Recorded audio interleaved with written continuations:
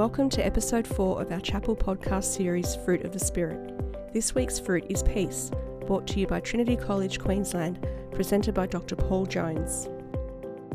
Peace be with you. And also with you. Peace be with you. And also with you. What do we mean when we say that? May you be stress-free. May all of your relationships be conflict and worry-free. May Australia continue to enjoy peace and not be at war with other countries. Peace be with you. What do we mean exactly? Peace, as you know, is quite a common word in the Bible and in Christian life. The main Hebrew word is shalom, which has made its way into everyday English usage. The main Greek word would be eirene, which has not.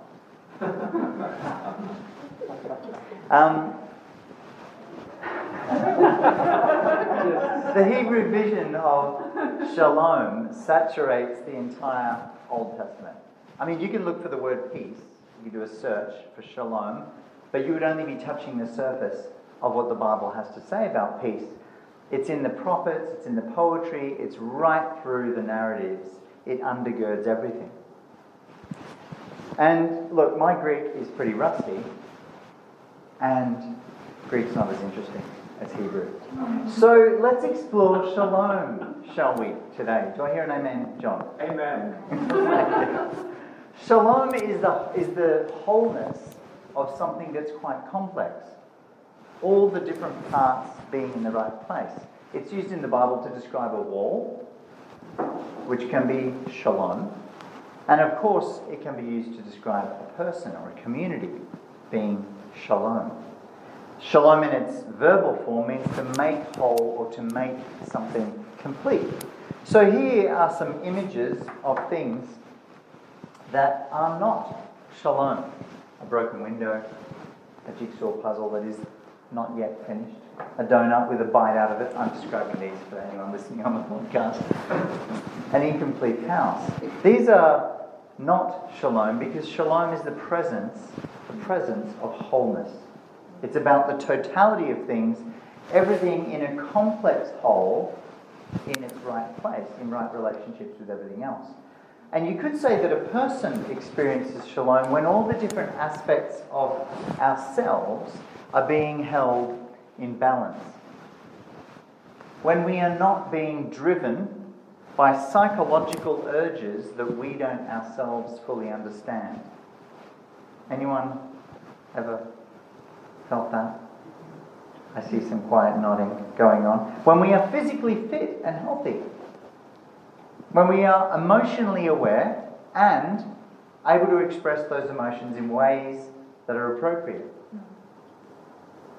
When we are sexually pure in whatever way is right for our particular context.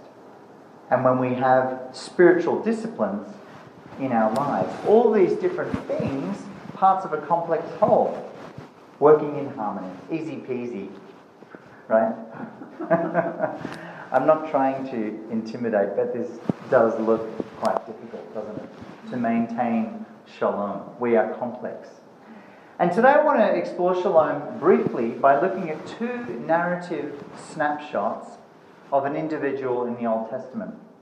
Now this is admittedly a slightly different take on this book and may not be something that you've seen or heard before, but as some of you will know, I have a real passion for the book of Job. I love Job, and it doesn't matter how much time I spend in the book of Job, I continue to find new, rich resources for understanding God and for understanding life. Plus, if Rachel can preach on joy from Jeremiah, I'm going to try to preach on peace from Job. Now, we don't have time to look at everything, of course, 42 chapters, but I'm going to assume that you know the basics. Job has a hard time, right? Things get pretty rough for him.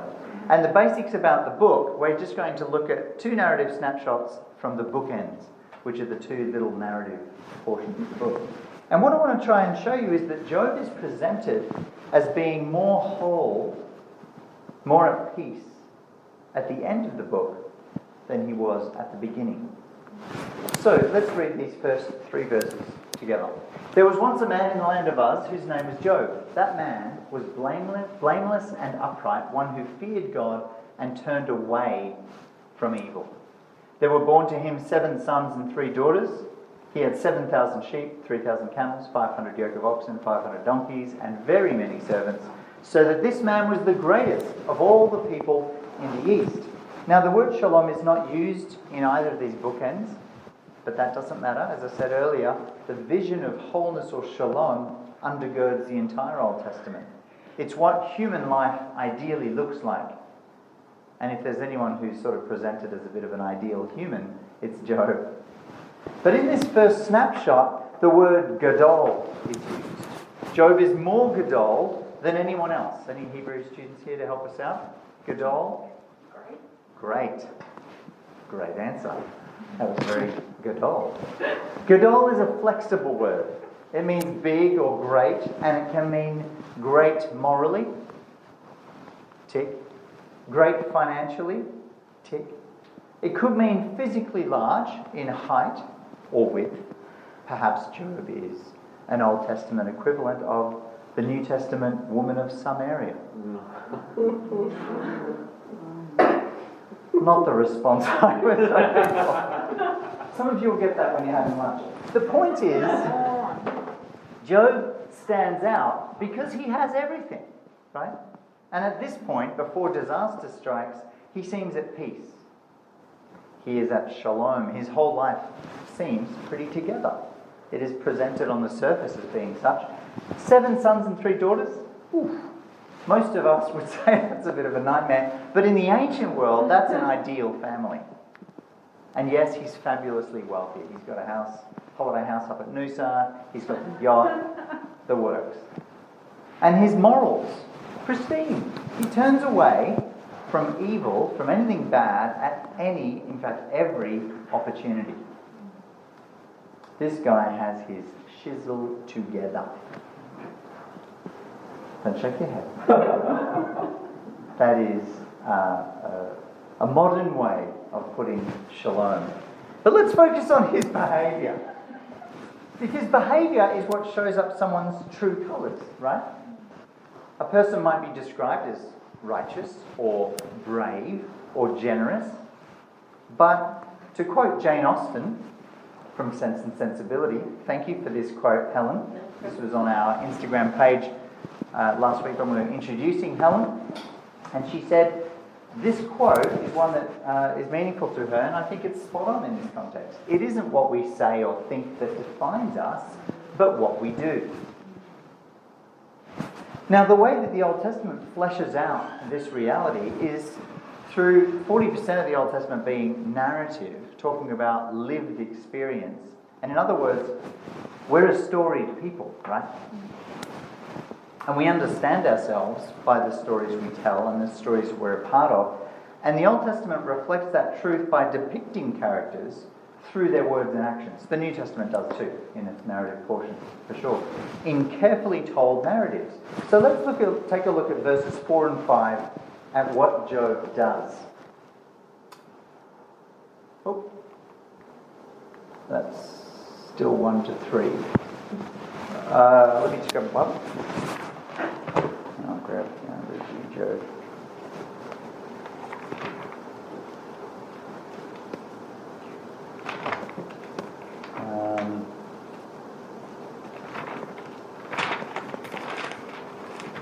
Job 1, 4 and 5. His sons used to go out and hold feasts in one another's houses in turn, and they would send and invite their 3 sisters to eat and drink with them. And when the feast days had run their course, Job would send and sanctify them, and he would rise early in the morning and offer burnt offerings according to the number of them all.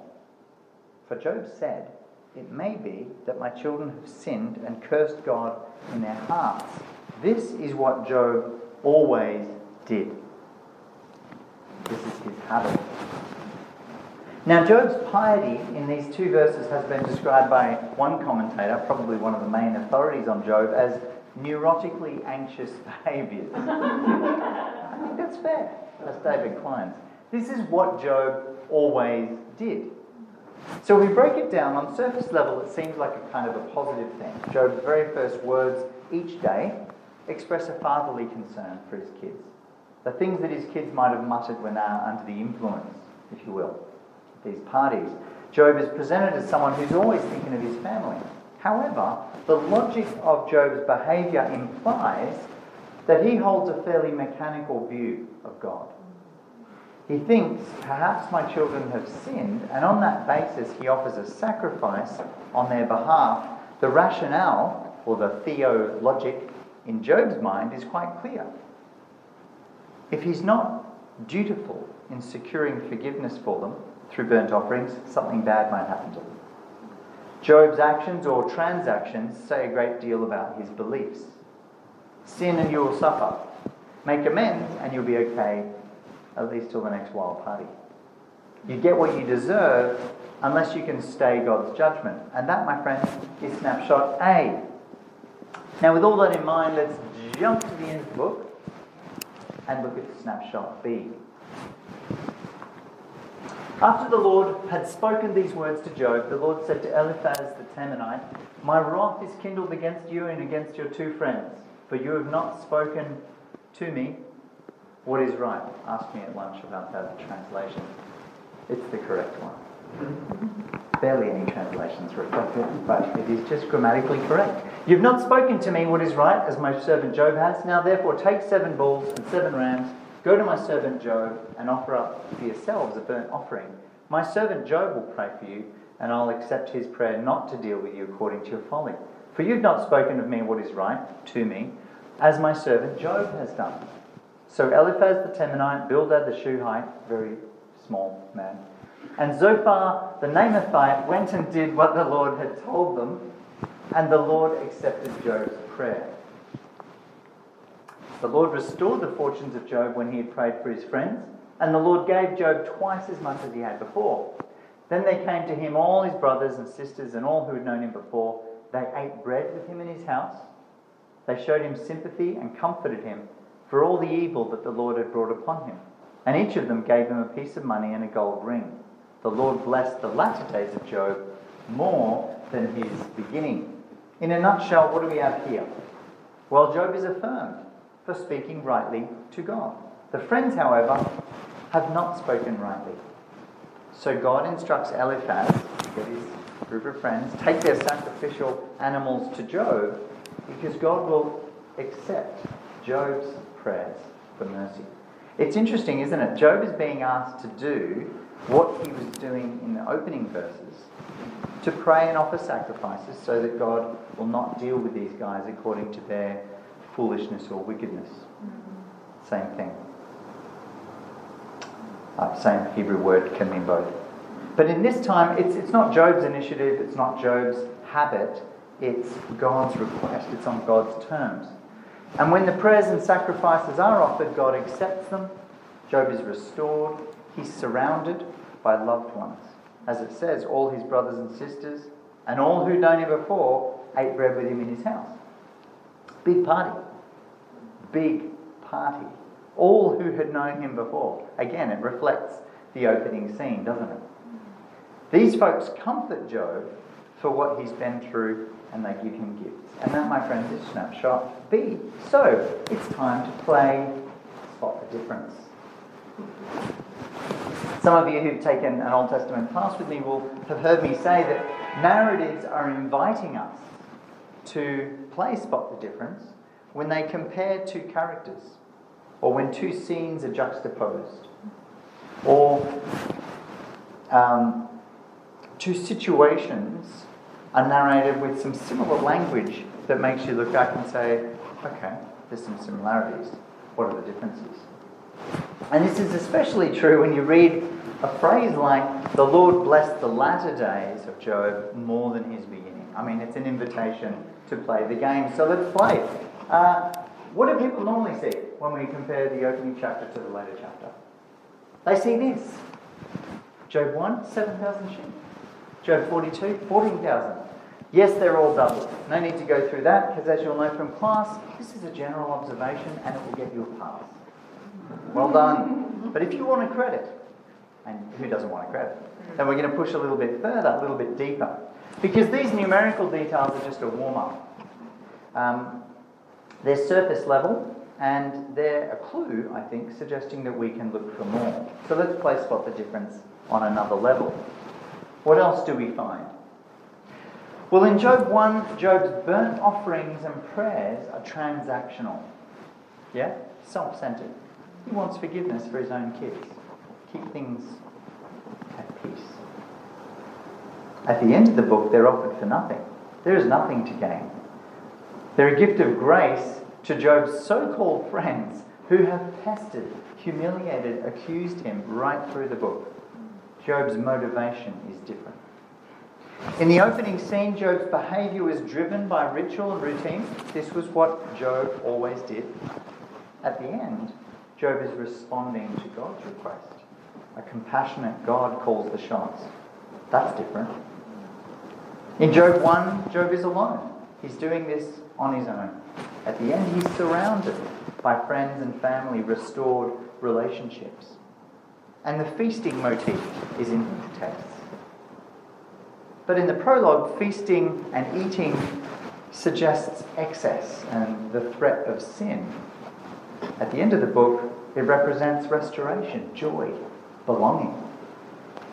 There's other things we could say, but the final verse, the whole book, contains the verb salva, which means filled to satisfaction.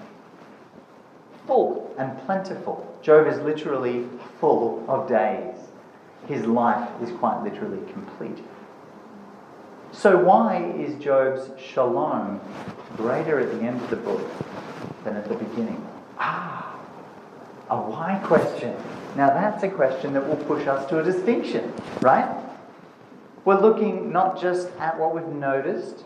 We haven't just pushed a little deeper with that, but we're evaluating. ACT would be proud of this sermon. The why questions. Why is Job's shalom greater at the end of the book? Well, what happens between bookends? In 2 words, Job suffers. He loses financial security. He loses key relationships. Looks familiar? His integrity is called into question. His community reject him. That's actually at the heart of his crying against God. And he feels abandoned by God. Now, how on earth, in what world, is all that stuff helping someone to be at peace or at shalom? How does that increase one's peace? Well, all of that stuff actually happens pretty quickly in a single chapter, doesn't it? But it's not the focus of the book.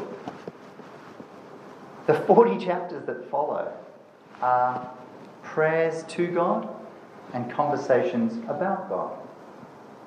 Tough prayers, tough conversations. So how does Job get from snapshot A to snapshot B? The answer is with great difficulty. But Job's sustained focus is on God throughout. He doesn't stop praying. One of the most interesting insights I think about the book of Job is that Job's the only one who actually talks to God. He's the only one who talks to God in the second person. 115 times. Guess how many times the friends say a prayer or talk to God? Big fat 0. And what does God say at the end of the book? He gets the friends together and he says, "You have not spoken rightly to me as my servant Job has." He says it twice in the space of 2 verses.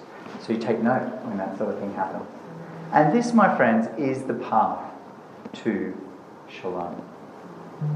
Pray. When things are good, pray. When things are uncertain, pray. When things are terrible, and I mean terrible, pray. And I can tell you from personal experience, this is true. It's not just something I found in Scripture, it resonates. And I'm sure for some of you too, you're thinking, yeah, I get that. I've experienced that. So let us pray. Lord, we are fragmented selves. We section off emotions, we section off bad habits. We try to put grudges and resentment in a box. We think that by doing this we can turn away from badness as Job did, but often we are simply hiding our sin, ignoring our sin, or even altogether blind to it.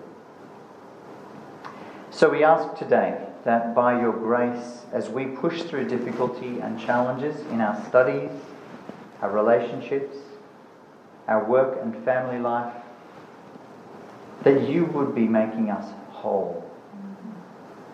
Stamp out the sin in our lives and cleanse us with your forgiveness. Lord God, we pray that you'll bring us to completion for your glory and not our own. Amen. This podcast was brought to you by Trinity College Queensland. Honest answers to tough questions. Visit trinity.qld.edu.au to learn more.